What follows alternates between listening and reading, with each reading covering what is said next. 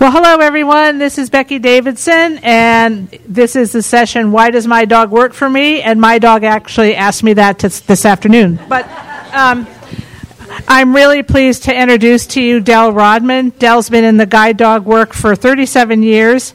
He's been a field representative at Guiding Eyes for the Blind, doing all kinds of home visits, home interviews, zone visits, trainings, home trainings, all the stuff instructors do. And he is also an assessor for the International Guide Dog Federation. So without further ado, I give you Del Rodman.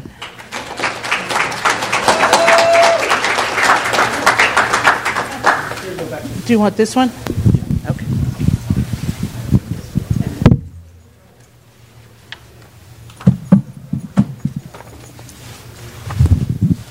So isn't it nice that I invited my own crowd here today? That I went around and gave out personal invitations and you all showed up. I greatly appreciate that. Now they want to get paid? Hey, well, they can go gamble and that just might happen. So, Becky, thank you so much. I'm just going to review a little bit of that. I have spent the last 20 years working for Guiding Eyes as a home-based field rep. And my primary job as a field rep is to conduct home interviews. And during the time in the guide dog field, the last 37 years, I estimated I've probably done over 2,500 home interviews. So I spend a lot of time doing that. In addition, as Becky said, I provide follow-up to our graduates. I do some home trainings. I also do the home portions of our action program, and we do zone visits, meaning that I see all the grads within my area every year, about once every 2 years. As an assessor for the International Guide Dog Federation, I assess guide dog organizations to ensure their compliance to the 10 standards as written by the IGDF, and agreed by the member organizations. I began as an assessor in September of 2014, and just last month I completed my 8th and 9th assessment. So that's what happens when you volunteer to do more than your requirement. You generally, as an assessor, you assess 2 schools every other year. And you think I would know better about this because I was in the military, so I know what happens when you volunteer. But I did volunteer because I wanted to spend more time in the field looking at other organizations, and lo and behold, they took me up on that. You know, what I love about being an assessor is that it really gives me the opportunity to observe other organizations. Organizations that have the same exact goals as all of us do here today. And that is to provide the best dog guides possible, backed by the best services to their clients, users, or grads. And while observing, I'm constantly reminded about the versatility of the dog. There is no one training methodology that is best when training a dog. There are many different methodologies, and they all work. Different isn't necessarily better. It's just different. But observing or hearing about different training methodologies should be a constant reminder to us all to have an open mind when it comes to training of dog guides. After all, the one thing I can assure you is that dogs are not the ones with a closed mind. The dog's inability to understand our desire and respond is a direct reflection of our inability to communicate our desire fairly and clearly. And some of the examples in the past of where we had closed minds, when you think about it, escalators. Now, I know I've been in work a long time, and some of you say, what do you mean escalators? We've been doing escalators forever. But at one point, we didn't do them. And someone said, let's give it a try. And it wasn't the dog that had the problem with doing escalators. It was the people who thought that the dog couldn't. And we all are well aware of the issue of food reward. You know, we most certainly can't do food reward because our dogs are going to scavenge. And we know that today not to be true at all. And then there were the people in the field that said, you know, we can work with deaf-blind handlers. People said, no, you can't do that. Well, we can. And again, it was a closed mind of the people who worked in the field. It wasn't the closed mind of the dog. I was just in Japan, And one thing I know about guide dog work, and one thing I know why I still love it, because I get really excited when I see something new. And I was in Japan, northern Japan, and in that program there, they train their dogs to work on both sides. And the graduates work the dog on both sides. So when a graduate is out working their dog, they might switch the dog 10, 15 times during a workout. And the dog doesn't care. And the instructors don't care because this is the system they grew up with. But I'll almost guarantee you, I know years ago if you had said dogs can work both sides equally as well, same time, you'd say, I don't know. I don't know. Can they do that? And I go right back to the fact that it's our mind that says they can. No one ever says to the dog, do you think you can do that? And I bet the dog would say, yeah, I bet I can do that. I can do that without a problem. So before we begin today, I just want to say in my best lawyer voice, the ramblings and musings of the speaker do not reflect the stated training policies of Guiding Eyes for the Blind. Nor should Guiding Eyes for the Blind be held accountable for any crazy theories presented here today. So, it's all coming from me, not from the program. As I said earlier, training methodologies at schools are different, and that different isn't necessarily better. It's just different, because all schools produce a great result, and that is a great dog and a great working team. Today, I'll be talking about simple training principles and address 3 common reasons a guide dog handler will reach out for assistance. So keeping that in mind, let's get to work. And unfortunately, we do have to talk a little bit about science. And I don't want anyone to go to sleep on me. But when we're training a dog and we're working with a dog, we really need to understand the theory behind it.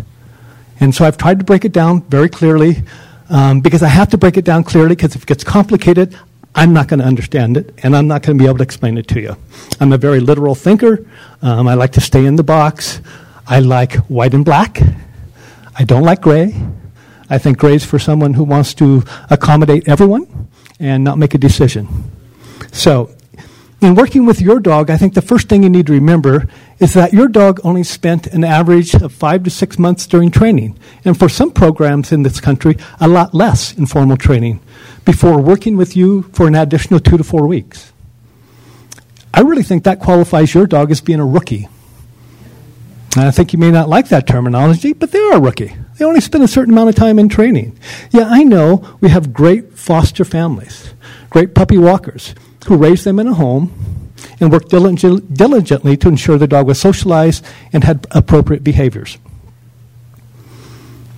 What I'm hoping is that during your initial training, when you begin to learn to work with your dog, that you thought about focusing on your dog's personality.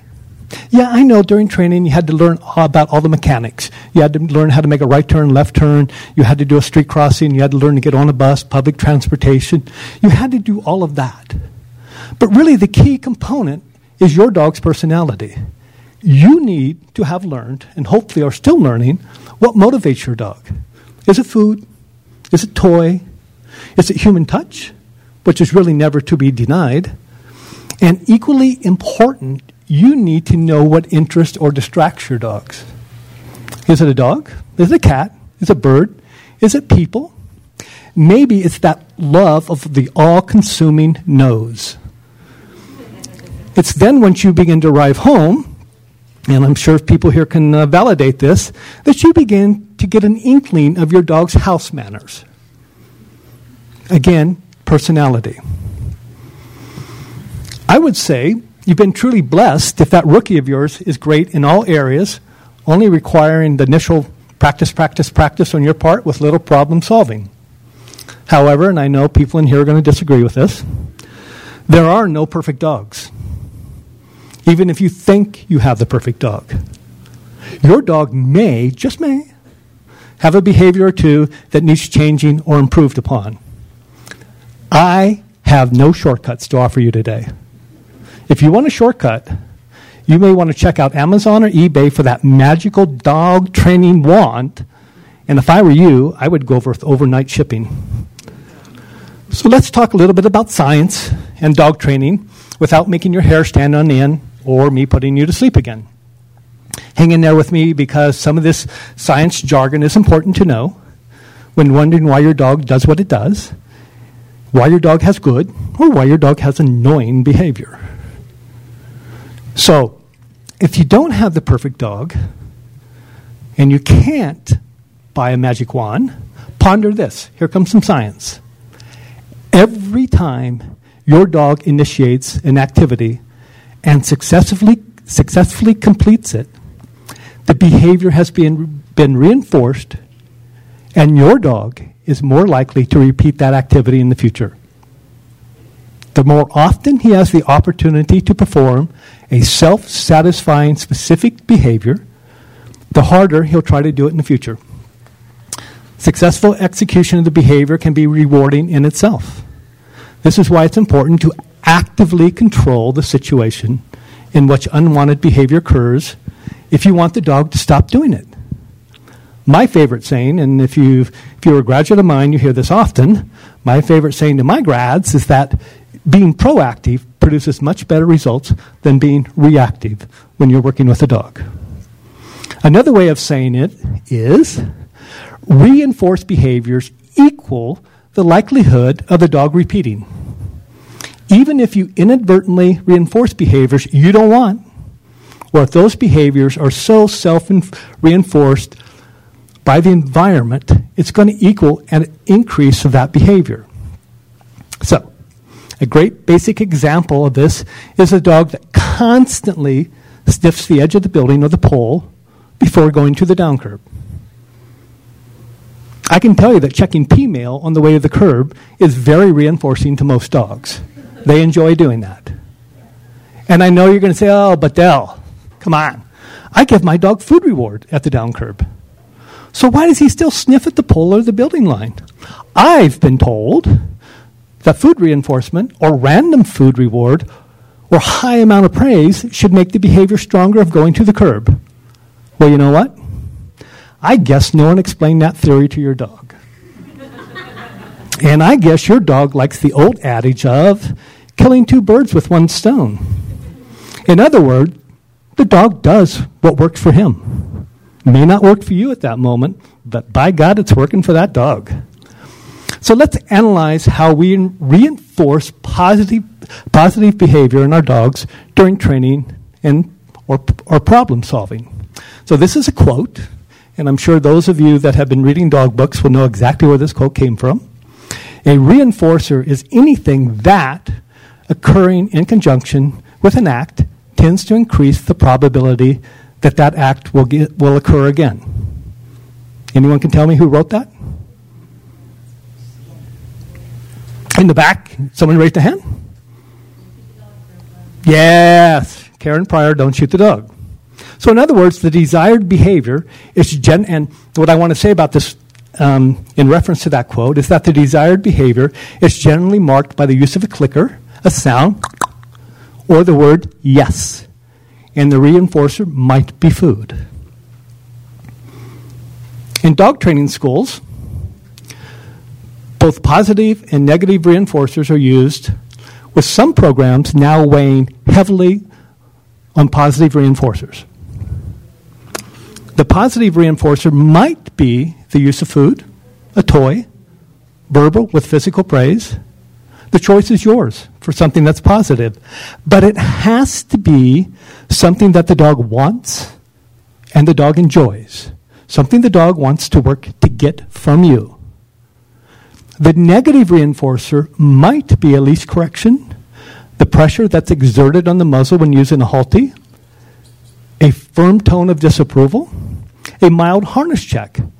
It's anything that the dog would like to avoid. When using a negative reinforcer, be careful. We all use them, but you better be careful. Because what you consider to be a mild negative reinforcer might very well be perceived as severe by your dog. So you need to be careful whenever you use them, and we use them all the time in guide dog work. So you better know your dog. Science tells us that behaviors taught and reinforced with positive reinforcers are stronger, more reliable, and predictable than behaviors taught or reinforced by the use of negative reinforcers. I'm not saying don't use negative reinforcers. Good God, we don't have time. We have to use them. Anyone tells you you can do it totally the other way around in guide dog work with a limited amount of time, I want to see it. I want to see it. I want to see you never use a mild harness check, never tell the dog no, never restrain the dog. Those are all negative. So just be aware that any time you are using a negative reinforcer, you put yourself at risk for the very predictable fallout that punishment may produce. Negative reinforcer is punishment. That sometimes brings fear. It brings avoidance. It brings confusion. It brings reduced initiative. And that's just but to name a few.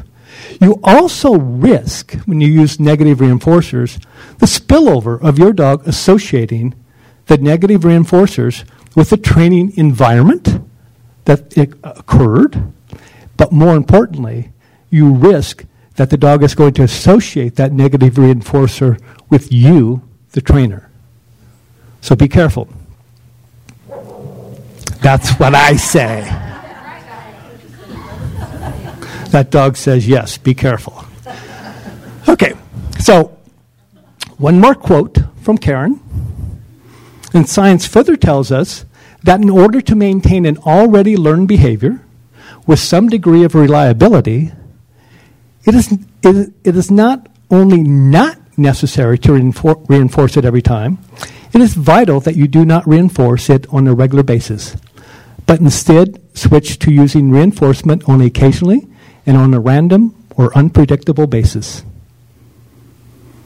This is in an ideal world where your dog or the animal is performing at a high level.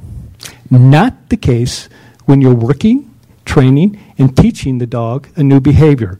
Just want to be clear about that.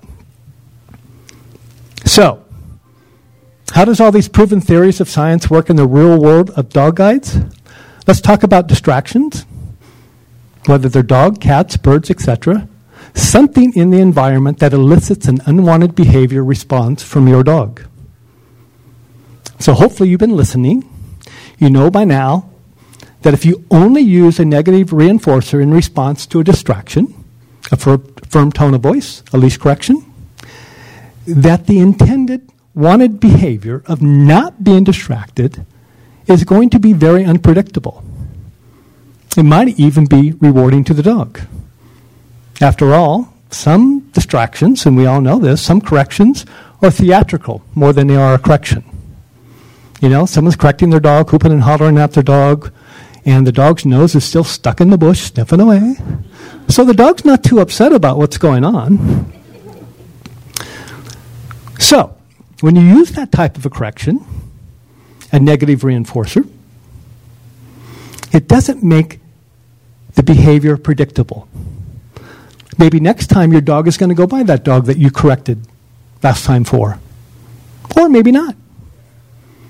In other words, you've now given the dog total control over the situation, and you simply react instead of being proactive in an attempt to modify or change that behavior. You've given all the power back to the dog. You do something, I react to it. I've never showed you to do anything differently. I'm just reacting. Can you use purely positive reinforcers to modify your dog's behavior in reference to distractions? Maybe you could. I think I mentioned that a moment ago. But I don't think you have the time. I don't think you have the patience. And I know you don't have the sight.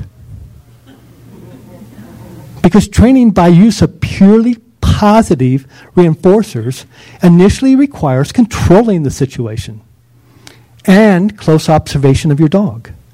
So the reward is delivered timely and the behavior is cemented. For example, it's nearly impossible to teach the dog to ignore the environment by marking the behavior of eye contact with you upon your dog seeing another dog. And you're rewarding timely. Kind of hard to do that if you don't have sight. Kind of hard to do that if you can't anticipate the dog coming up. So this plays into the old adage of, don't tell the dog what not to do, but what to do. Example would be, I see the loose dog, and I ask my dog to touch. And we'll talk about that in a moment. I never say to the dog, don't look, because that's telling the dog what not to do. I'm not going to say no. I'm going to ask the dog to do something that I can reward. It's time consuming, but it does, and it's really, really helpful if you have sight. So that's the reason we have to use negativity. If I could do that in the best, true sense of the word, I would use true shaping if I had time and sight, if I had the time to do it.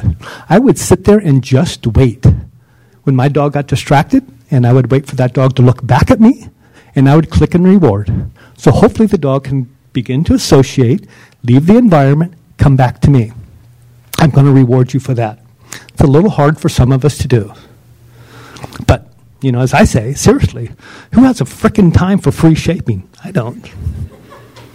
Scientists and behaviorists do as they want to prove. They want to prove the theory, But the rest of us really have a life, and we need to get on with it. But that doesn't mean you shouldn't take the time to work towards a happy medium. So maybe in dog guide work, you sometimes need to tell your dog what not to do, followed by what to do. The initial response from your dog towards a distraction, maybe it's movement, maybe it's whining, is one of the few times you are put in the position of reacting first. You have to. After all, you can't generally anticipate when you're going to come across a distraction when you're out working. However, you do know darn well when your dog whines or the pace of your dog suddenly increases that he has spotted something of great interest. I'm always a bit amazed when I watch a handler and they don't respond to the dog's initial increase in pace. The dog has just seen a distraction. The dog is giving you a really good physical cue that they are definitely interested in something else. And the handler does nothing. To me, that's kind of like seeing the embers of a fire and watching the fire until the embers develop into a full-fledged roaring fire before you decide to maybe break out the garden hose or call the fire department. So in other words, you've let this dog become more and more focused on the distraction before responding. Therefore, your chances of getting the dog back to you quickly has lessened and lessened and lessened. And as I say to my graduates, you don't need to know the reason. You don't need to know what the dog is interested in. Who cares? All you need to know is that you did not ask for that increase in pace. And you need to respond now. Not tomorrow, not as the dog has increased its interest. So what do? We're going to talk about distractions. The first thing in changing your dog's behavior in regards to distraction, you first need to teach your dog a behavior that the dog can do following being told what not to do. In other words, your dog has to know the answer to the problem that is being presented. And in this case, it's a distraction. You're saying to your dog, you can't go towards that distraction, but you can do this. You are, this has to be taught when you're going to teach your dog of what they can do in regards to a distraction. It has to be taught in a zero distraction area. If you wait until your dog is in the middle of a dog distraction or a cat distraction or a person distraction or a bird distraction, and then you attempt to teach the dog your desired behavior that you would like the dog to go to, well then good luck on that. And you let me know how that's working out for you. Because I can tell you right now, no hop up, that's a disaster. Because you're telling your dog no, and you're telling your dog to hop up, and then you're correcting the dog with a leash. It's all negative, negative, negative, negative, negative, negative, negative. With the desired, and you know what's going to happen, it never becomes reliable. You've never fixed the problem. All you've done is gotten the dog by the distraction. That's it. You never taught the dog to do something else in regard to the distraction. You just said, let's get by this. As ugly as it may be, and as unsafe as it may be, we're just going to get by because I want to move on. I don't think that works well. And I think there are lots of different things you can do to address that. For example, one thing you might want to do is to teach your dog to touch your hand in response to the verbal cue, touch, coinciding with a verbal marker of yes, and then deliver the food. In a zero distraction area, the dog will learn very quickly the game, and the dog will very quickly begin to wait and watch for your next cue to touch. They want the food. They know how to get the food. You got the food, and they're just waiting for the cue. So essentially, when you're teaching the dog that, you're teaching the dog to ignore the environment because you have something much better to offer the dog. And the dog knows how to get that reward. So remember, you first need to get the desired response, the behavior you want. I gave the example of touch. You need to mark the behavior with a click or a verbal yes, and then you need to reward the behavior. You also need to begin to practice in a zero distraction area. You then begin to practice in a low distraction area, such as moving outside of your home, followed by areas of mild stimulation, but not key areas of distraction for your dog. Meaning, if I'm working on dog distractions, and I've taught my dog the cue of touch, and it's going really, really well, and then I move outside, and that's going well, my next step is not to introduce my dog to other dogs yet. I need to make sure that my dog is really, really responsive and knows exactly what I want. So I'm going to go to something else that's a mild distraction. Maybe it's a playground. Maybe it's the dog food aisle in the store. Eventually, you practice in areas of increased stimulation and begin in areas of mild key distractions for your dog, as I said. As I told you today, I don't have any shortcuts for you. If you're trying to modify behavior, you've got to put the work in. You just can't get on the phone, call the trainer, if you haven't put the work in, or if the trainer arrives and makes suggestions to you, you don't practice. I got no shortcuts. You got to practice, and you got to constant proof to ensure, you got to do constant proofing to ensure that the behavior is cemented. Depending on your dog, you might need a very high value reward in order to trump your dog's self-interest and self-rewarding behavior. Maybe just a kibble. I mean, if we're talking a Labrador and it's not too high, maybe it's just a kibble from the food pan. If we're talking a German Shepherd, they might go, hey, that ain't cutting it. I really like what I see over there, and you don't have jack for me in that pouch. So do whatever you want, but I'm going to continue doing what I want. So sometimes you have to up that value. And you're going to get that reliability, and you're only going to get it through repetition. So, we've talked about teaching the dog a cue, something the dog can do. And so the scenario might look like this. Your dog suddenly increases his pace in response to the distraction. You need to react now, not later. Remember the fire example I gave you.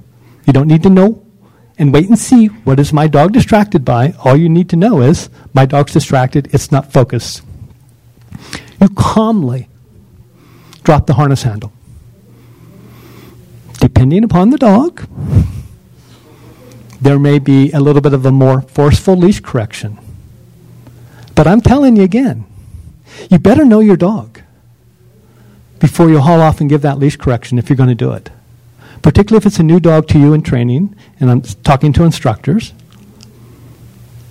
Because you stand the chance, if you don't know that dog well, and you've now introduced that negative reinforcer, you stand the chance of not only ruining your relationship with that dog, you also stand the chance that the dog may not begin to show you other behaviors. Because they're going to say, you know what? I don't trust you anymore. And then you put that dog in class, and that dog blows up. And you say, wow, I never saw those distractions. So if you're going to use negative, and we all use negative, you better know what you're doing, and you better know your dog. And for the people in here that have guide dogs, you know your dog. You know what you need to do in face of a distraction. So you're going to calmly drop that harness handle. And then you're going to ask your dog to touch. And your dog responds. You might need to repeat the cue several times. I work with grads, and they'll say, they'll drop the handle, and they'll say touch. Yes, and they feed. Touch. Yes, they feed. And they say, okay, we're ready to go. And I'm like, is your dog focused on you? Or is your dog still going back to the distraction? And sometimes they do, and they go back, and they go back. You've got to be patient. You've got to continue to work on that and reward appropriately. And what are we trying to achieve here?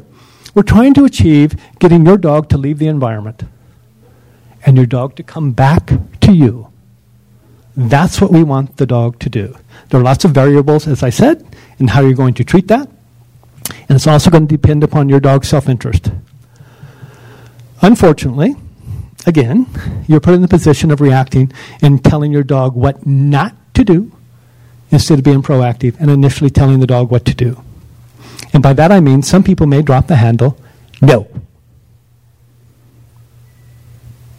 Then they ask the dog what to do. You could drop your handle, not say anything to the dog. It's still negative. Even though you haven't given a correction, it's still a negative reinforcer because you're preventing that dog from doing what he wants to do. You're putting pressure on that leash and holding that dog back. So it's still negative, not as negative as a leash correction, but it's still negative.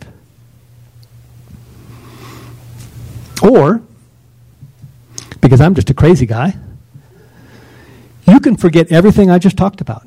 And you can continue to tell your dog no in conjunction with a leash correction and drag your dog right by that distraction.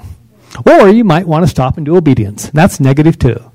What I can guarantee you is that those responses that you're doing are all filled with negative. And you're going to get the predictable outcome in that you are now have unpredictability in your dog's behavior towards the distraction. Next time they might go by the dog. And you say, see, Del, you're wrong. He went by that dog. And then you go a block later and your dog tears after that dog. Because you haven't taught your dog anything. You really haven't. You told him they can't do it, but you never told the dog what the dog can do. You've just simply said, no, you can't do that. And I'm going to hang on to the leash, and I'm going to tell you hop up. And someone says, well, Del, I am telling him what to do. I'm telling him to hop up. Yeah, but you're also popping him with the leash. It's all negative, negative, negative, negative, negative. Dog doesn't care. He's going to go right back, and he's going to do what dogs do, and he's going to be distracted because you've never taught the dog another behavior. So, number 2. How are we doing here? Okay. Let's talk about the all-consuming self-interest, self-rewarding behavior of your dog in regards to sniffing. Get over it. If you think this natural, self-rewarding, self-interest behavior of your dog can be totally controlled, if you think that, then I want to ask you, what planet are you from? And I really might suggest to you that you need to go back to a white cane, because it just ain't going to happen. When I'm in the field, I view sniffing in 2 categories. I look at it as generalized sniffing and location specific. And the way I look at generalized sniffing is that I look at it when your dog is not in drive. And by drive, I mean every dog has a natural pace. You know when your dog is focused well, and you know what that pace feels like, right? You know when your dog's out there working and working well. I call that being in drive. When a dog isn't in drive, the dog could either be too slow, or the dog could be too excited and way too fast. And if your dog is too slow, or your dog is too fast, are there any guesses out there what your dog might be inclined to do? Sniff, you say? Yeah. They're going to sniff because they're not focused. And they're not getting any information from you. It's a very natural self-interest, self-rewarding behavior that your dog loves to indulge in. You, the handler, by not keeping your dog in drive, are allowing this self-rewarding behavior to perpetuate. Also, by not keeping your dog in drive, you prevent yourself from being in the position of not having to tell your dog what not to do. And by that I mean, no, leave it, hop up. No, leave it, hop up. Come on, leave it, hop up. Come on, leave it, hop up, hop up, hop up, hop up, hop up, hop up, hop up. Negative, negative, negative, negative, negative, negative, negative. And your dog says, yeah, I'm going to leave it. I'm going to hop up because I'm going to go right to the next bush because that's all we're doing. You're reacting to the dog sniffing. It's not the problem most of the time. In my experience, the problem in generalized sniffing is most often alleviated by working with the grad to keep the dog in drive. If I just simply focus on the grad and getting the dog to move at what is drive, natural pace, sniffing goes away. It may be getting the dog to increase the pace to get back to natural drive. It may be I have to put a little pressure on the dog to steady down because he's so freaking excited, he's going to drag you from the bush to the bush to the bush to the bush.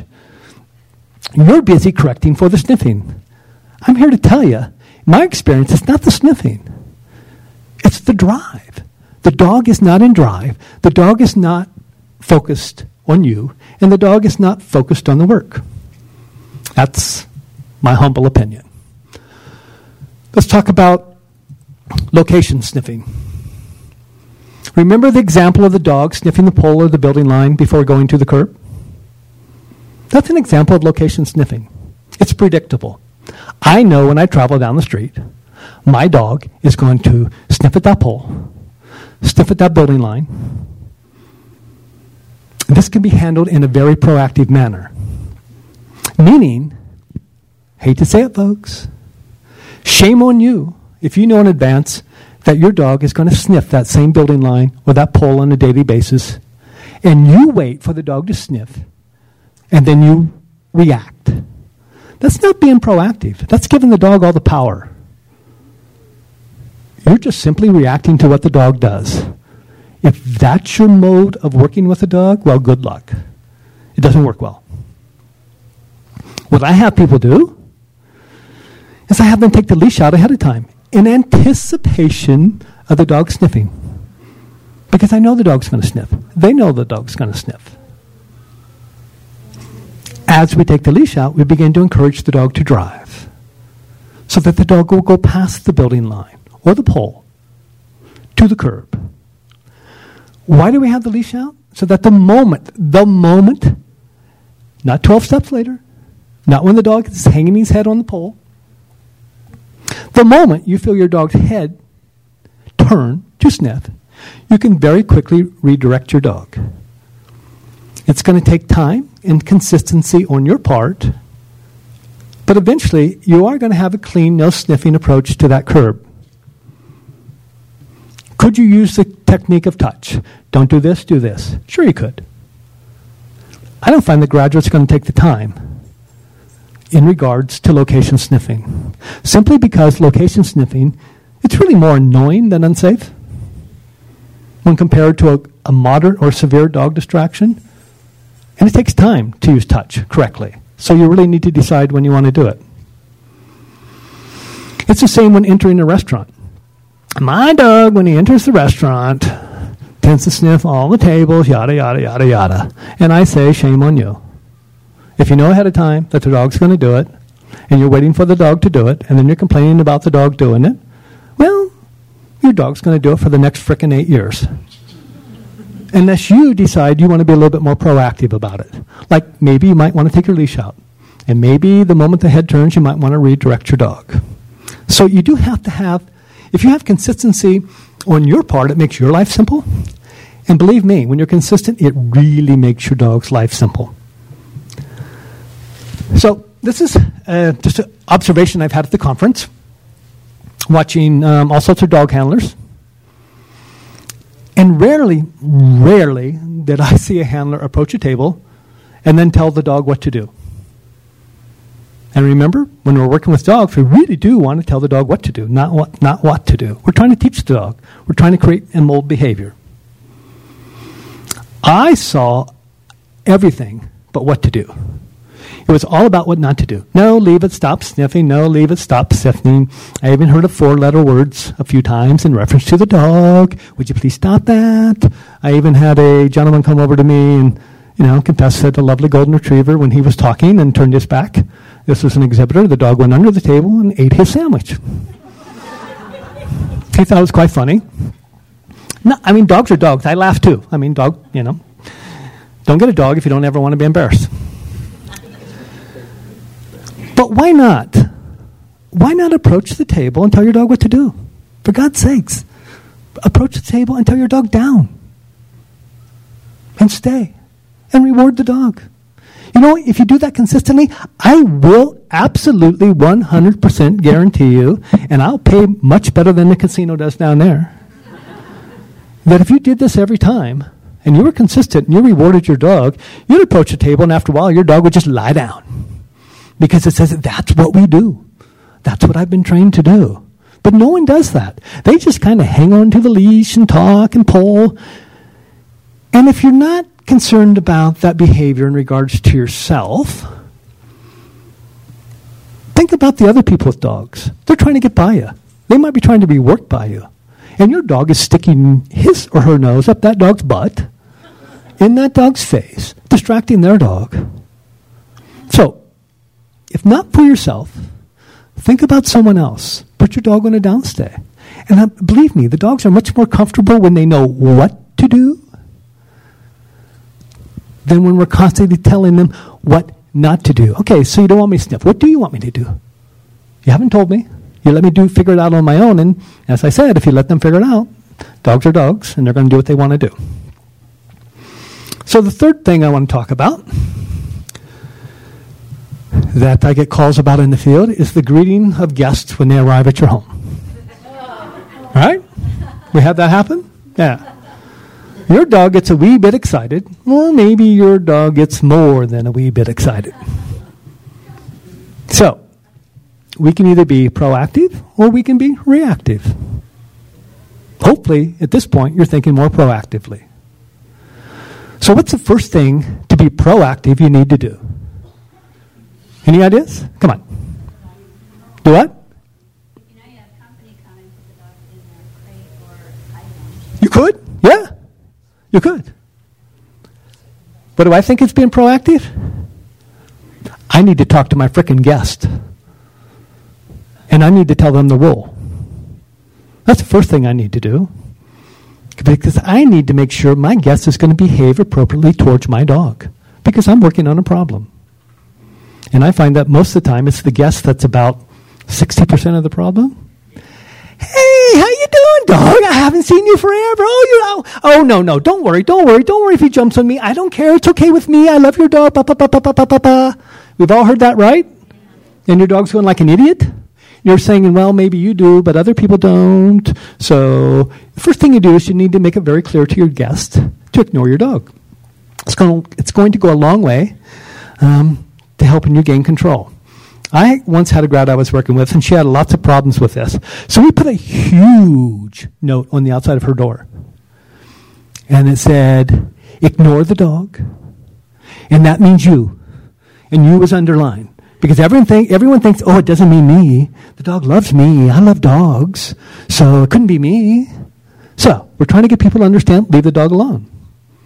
My personal experience, and I go into a lot of homes to do a lot of home interviews, and I see a lot of graduates. I walk in and I ignore the dog. Whether it's a guide dog or a pet dog, I ignore them. I don't make eye contact. I don't do anything. And what I find, the frequent comment that I get from most people is, wow, how come my dog's not jumping all over you? How come my dog's not barking at you? Or my dog's barking, and I said, leave the dog alone. He'll eventually stop. Because I ignore the dog. They're getting nothing from me. They're getting no challenge from me. I'm not staring at them. I'm not trying to convince them, oh, what a good guy I am. I just ignore them. And if we took the human element out of it, it's going to go a long ways in controlling the dog. So, now that we've hopefully taken care of the human element, and our visitor understands their role, now we need to teach the dog a behavior, something that they can do, right? Not just what you can't do. You can't go see the guest. You can't jump on the guest. You can't bark. You can't do this. You can't do that. You can't. You're not teaching your dog a thing. You're just telling them what they can do. All right, I can't. So what the hell do you want me to do? So we have to teach them a behavior. You could teach them a new behavior. You could teach them to go to your place, which means go to a mat. But why? Why, when your dog already responds well to touch? Right? So do I need to teach a new behavior? No. My dog responds to touch. Now comes the real fun part. You can then link the behavior of touch, which in this case is a self-control behavior, to a fun behavior that your dog desires. And what does your dog ultimately desire at this point?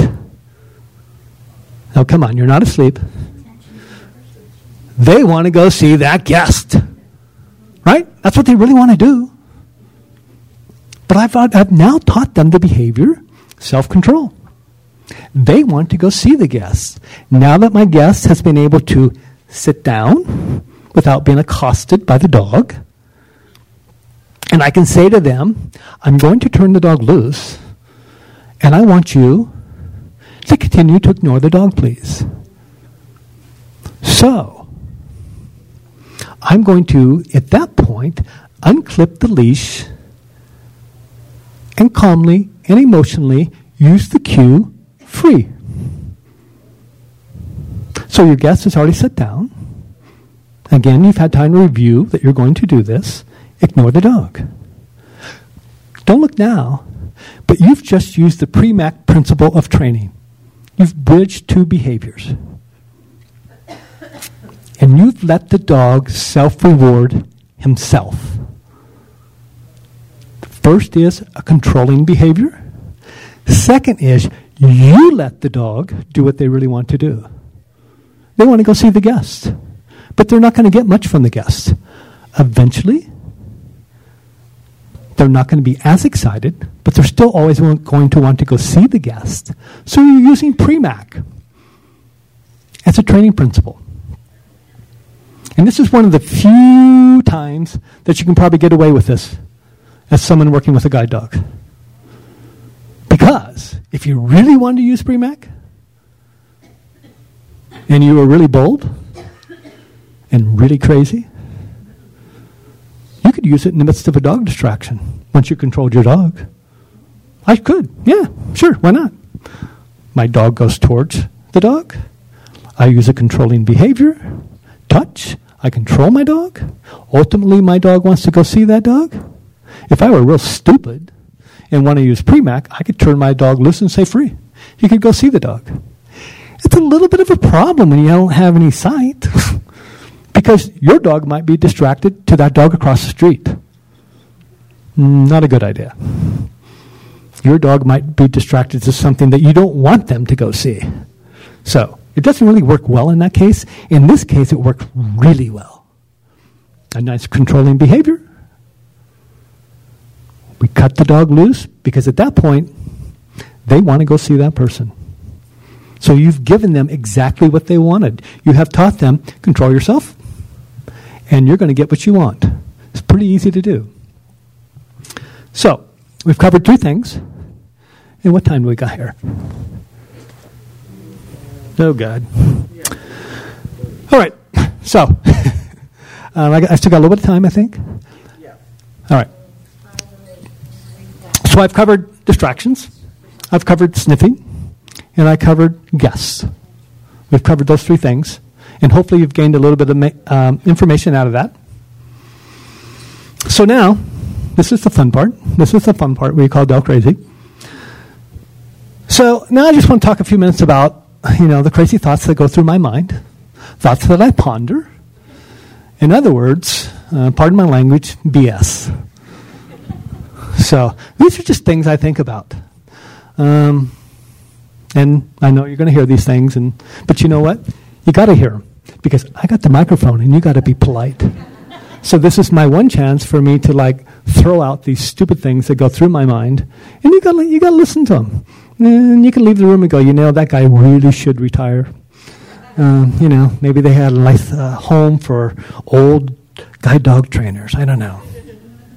So the first thing I think about. I often wondered when I wonder what a dog is thinking. And this is in reference to trainers and sometimes to graduates. When a dog that's lying quietly on the floor, and the trainer or the graduate gives the dog a food reward, when another dog passes by, or just simply because the dog's lying there quietly. Does the dog understand that the food is being delivered for lying quietly? I don't know. Maybe the dog connects the food being delivered for staring at another dog. I don't know. Maybe the dog connects nothing. Maybe the dog just takes the food and goes back to watching the environment. Or maybe you were so good in delivering the food that exact second your dog was thinking, when they're looking at another dog, yeah, you come one step closer and I am so going to kick your ass. And yeah, he just said yes because he gave me food. So that is right. I was just reinforced for that. Or maybe you just put food down there and that dog was thinking, you step one step closer and I'm going to jump up and play with you. I don't know. I don't know what the dog's thinking. But I wonder. Because food just came down. We didn't ask the dog to do anything. We just gave the dog food. Dog probably said, yeah, okay, I'll take it. Food's food. But I do wonder that maybe if you're working on dog distractions or people distractions, whatever it may be, I wonder that if you're watching your dog and the moment that dog made contact and the little ears went eep because they saw a dog, or they saw a person. And if myself as a trainer at that moment just simply said to the dog, touch. The dog touches. I say yes. I give food. So now I know what the dog's thinking. Because I just asked the dog to do something. And I've also said to the dog, leave the environment. Come back to me. Don't stare at that dog. Don't get yourself all worked up about that dog. Come back to me. And I'm going to reward you for that. Focus on me. And if I'm good, and if I think I'm really good, I can then begin to build duration. So I know the dog truly leaves the environment. And by duration, I mean, I might ask the dog to touch. The dog touches. I say yes, I get food. The next cue I want to put on that is watch me. Because I might say touch. The dog touches. I don't say yes. The dog stares at me. And when the dog is stared for a bit, yes, I give food. So now I'm building duration. So now I'm convincing the dog, leave the environment, stay with me. I'm asking you to do something. I'm telling you what to do, not what to do. I'm not dropping food from heaven and hoping the dog figures out that that food means whatever. Dogs don't work that way. We have to tell them what to do, not what not to do. And if I'm working on a distraction, I want the dog to focus with me. Otherwise, you're just simply managing the distraction. If you're constantly getting after your dog because it's looking after another dog, you're constantly correcting, you're managing. When you got sight, you can manage a little bit better. When you don't have sight and you give it to a grad, they're going to have trouble managing. And when you're managing, you're not training. You're not giving that dog the opportunity to respond to a behavior. So, got one more to go, and then you're going to be begging for someone to take the mic from me. Because this one is just like out there. But it's thoughts that go through my stupid mind. We know that dogs are inherently social animals. We know that they're strongly motivated to maintain contact with familiar individuals. They want to avoid isolation. So I can't help but wonder, when a behaviorist, when they trot out their proven scientific theories, have any of these theories ever been proven in real life situations? And more importantly, on a daily basis? I don't know. Yeah, I know competition dogs do well in the context of a competition. After all, it's the dog's real opportunity to have meaningful contact with the trainer or the owner, either during training for the competition or during the competition. Sea mammals perform really well in the context of training and performing. But I just happen to wonder, what if the dogs and the other mammals had constant contact with the trainer and performed constantly? Would those behaviors diminish? I don't know. And come back here, would random reward still make the behavior stronger? Is depriving the dog or other mammals or birds of human interaction an unspoken part of these proven theories? I don't know. Are dog guides in training more responsive to random reward than with the dog guide user due to the kennel isolation? The dog gets out of the kennel, it's their one time to react with you. The one time to interact with you. They're keyed up. They want that interaction. And you say, oh my God, random reward works so well. My dog is just on the money. Respond. And then I give him to the graduate. And I see lots of graduates out there. They give their food at the curb. And you know what I see? Do I see the dog ever ignoring things going down the block? No, they get about 2 feet from the curb and they go, oh boy, here we are. So I'm not quite sure a random reward in the context of guide dog work makes a behavior stronger. And I have to, and my wife tells me all the time that I'm just a bloomin' idiot. She says, you just think about these things way too much. I don't know. But I do got to wonder if isolation has a part of it. And if my ponderings have any validity, then that simply means you, as guide dog users, must work harder when developing behaviors, as your dogs are never isolated. And that means when you step out that door, that environment is much more enticing and stimulating than you are. When we have isolation, you're really exciting because it's their chance to have contact with you. But if they're with you 24 hours a day, I hate to tell you, you're not that exciting. They hear you all the time. They have that contact. They sleep on your bed, for God's sakes. And don't tell me they don't, because we know they do. So you step out the door and they're like, yeah, I'll get back to you in a moment because over here, this is pretty interesting. You got to work harder. At least I think you do.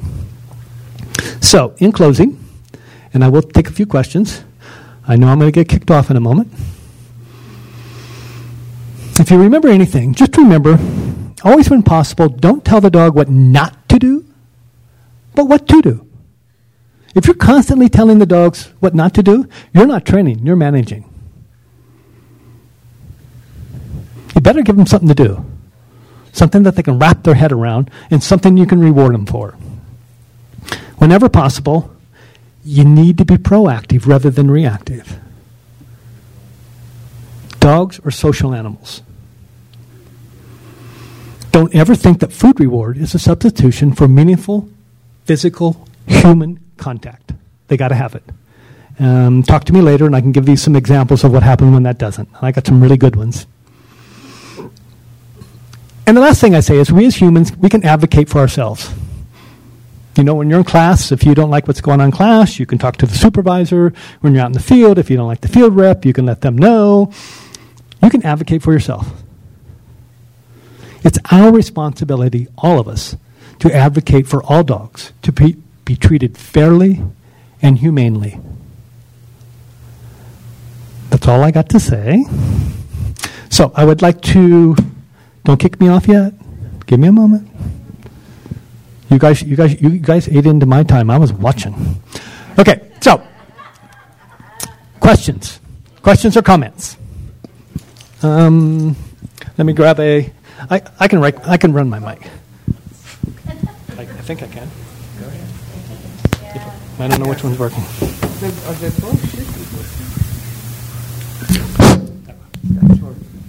So.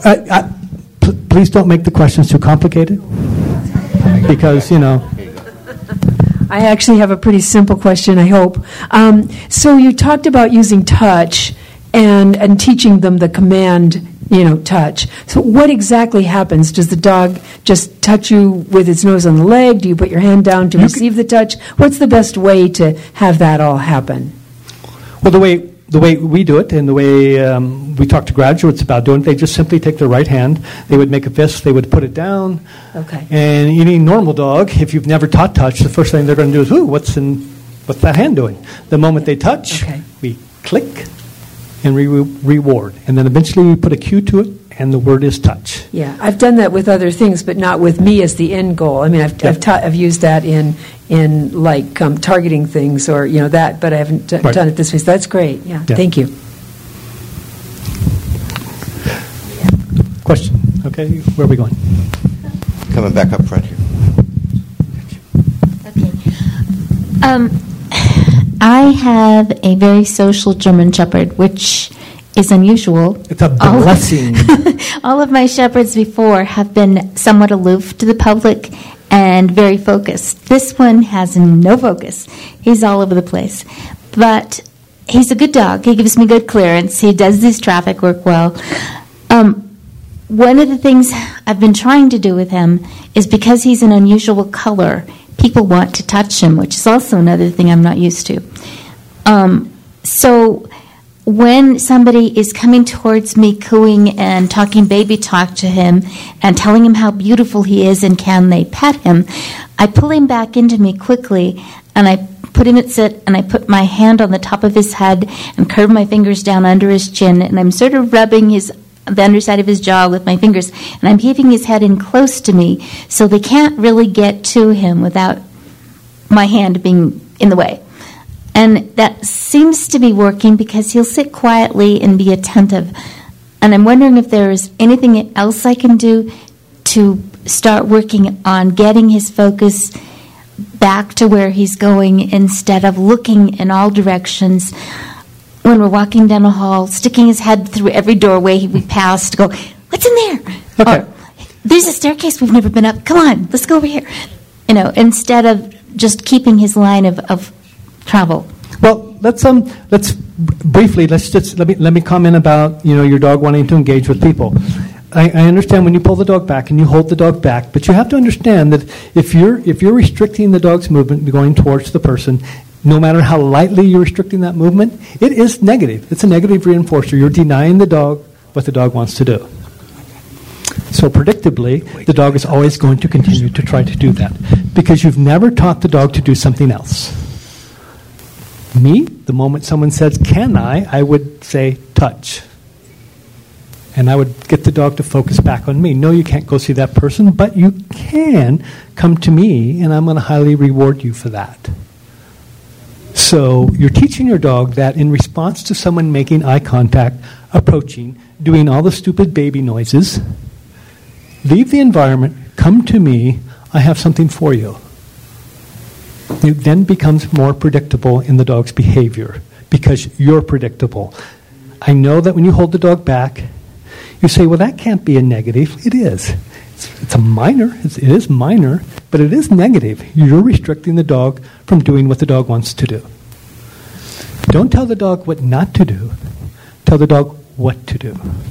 If we're working a dog down a hallway, and I'm working with a graduate, and every time we go by a door, the dog sticks its head in, sticks its head in, sticks its head in, and the grad says to me, see? He sticks his head in every time.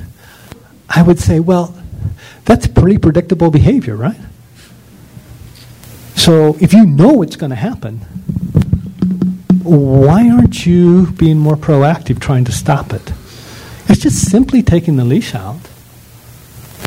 The dog starts to move. You say, nope, come on, let's go. And I understand at that moment that you're denying the dog what they want to do. But you also are trying to pattern the dog. And we don't live in a perfect world of science when working with guide dogs.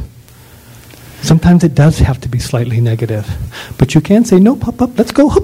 You could go 2 steps, stop, and reward the dog. But again, try to focus on being proactive and try to focus on giving the dog something to do rather than just telling the dog what not to do. A question about you saying random reinforcement isn't really demonstrated in the real world. Isn't the fact that our dogs work for us, continue to work for us, period, sort of an example of, because we don't reinforce, be it positive punishment or positive reinforcement, we can't do that every time they do something right. So the fact that they keep doing it, isn't that kind of a demonstration that random rewards work? If you look at the technical definition of random reward and intermittent reward, it's supposed to make the dog work harder to get the reward. Drive harder, work harder. Which, and I'm a fairly literal person. I don't look for, to tear an explanation apart. So in my mind, if it were really truly working with my dog and they were working harder to get that reward because it becomes randomly to the dog, we deliver it on a random basis, I should see that dog way before the curb. I mean, I'm talking halfway up the block, say, oh my God, I want to get to that curb because I may or may not get rewarded there today. I never see that in guide dog work. I don't. And I really think the reason you don't see it is because of isolation. All these top trainers, when they're training in the field, they use random reward, and they'll tell you how well it works, and you can watch it work, and it works well. But I say that if they had to do that, if the dog had to perform those behaviors all day, out in the general public, and they were with that top trainer all day long, it wouldn't work as well. But that's just my crazy thought, and my wife will agree. Go over up front. Okay, we want up here?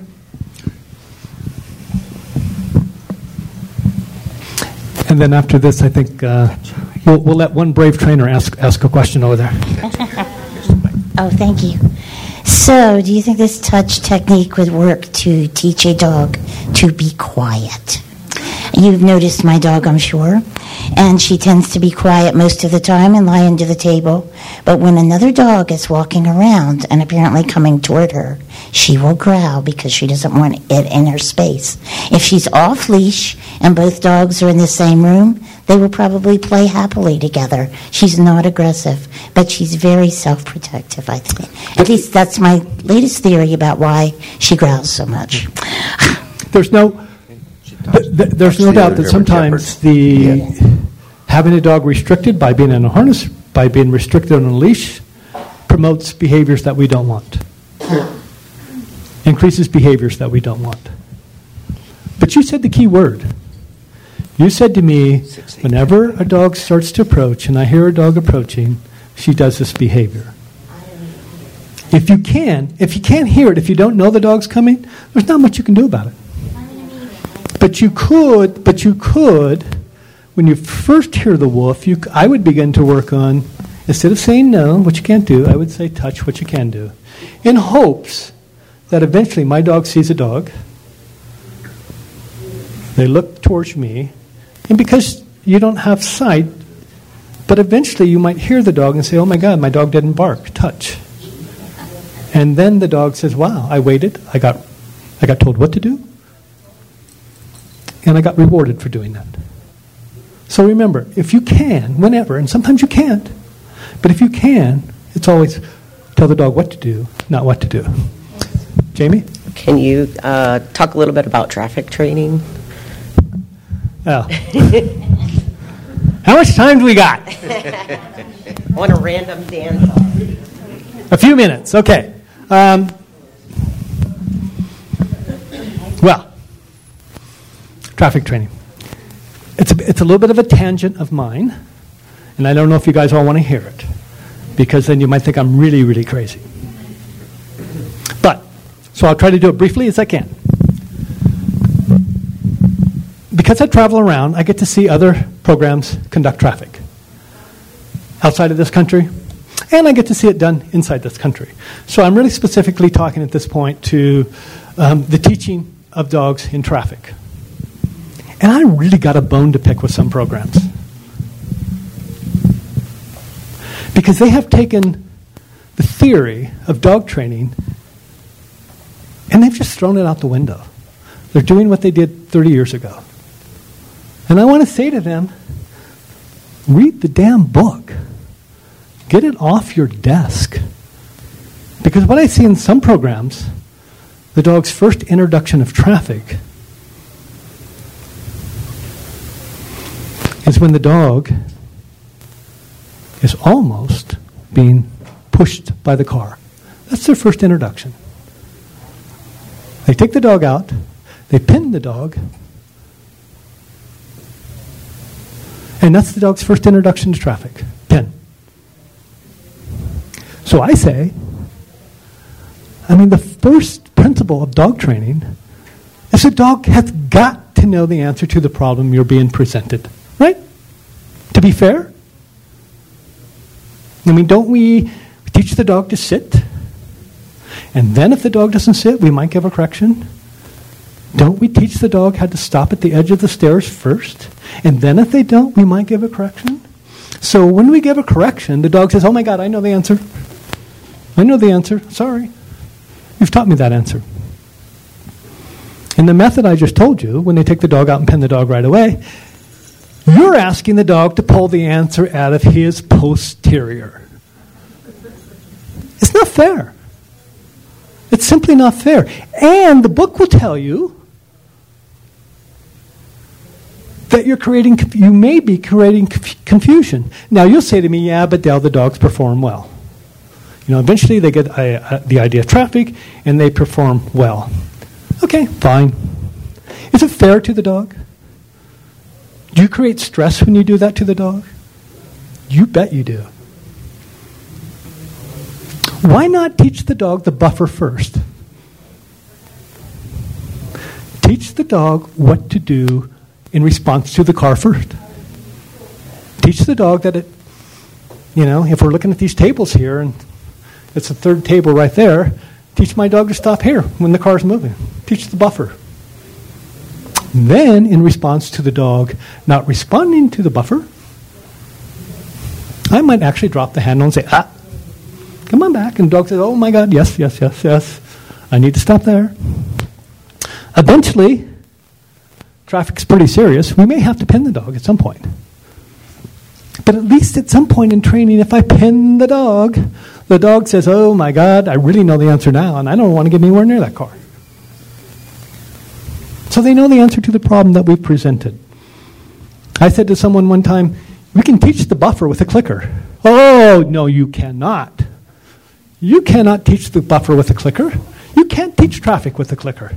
You can't do that. Really? Why? I can't teach the dog to stop here with a clicker? Eventually, yeah, there's going to be a negative reinforcer once I've taught the dog with the clicker. But why can't I do it fairly and make it clear to the dog to stop at the buffer? I think it is so unfair. It's crude. I literally don't understand it when I see programs that do that. I think it can be done in a much more fair way. And I don't think they get really predictable behavior. Because I've seen dogs in that program, in programs that do that, and they say, yep, and while I'm on my high horse, some of you do traffic 3 times. You gotta be kidding me. How many times do you work on curbs every day? And now the most important thing, one of the most important safety issues, you do 3 times? That's all? 3 frickin' times? You got to be kidding me. And the dog better get it. I heard of a program, and not heard of it, but I heard of something, and I extrapolated, and it's not exactly how it happens. They have a good training program, and they do traffic well. But the person happened to tell me that, just before training, just before traffic, we switch instructors. Interesting. And then I thought, well, for those people that actually pin the dog the first time, I think switching instructors is a good idea. You know why? Because then they give it back to the old instructor. And the dog gets back to the other instructor and they say, good God, do you know what they did to me while you were gone? They pinned me. At least we didn't sacrifice the instructor's relationship with the dog. The dog goes back to the old instructor and would say, hey, thank you. Can you please explain that to me?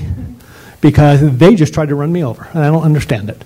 You risk blowing the dog's relationship. You risk making a very subdued dog that you now cannot read accurately for the rest of training.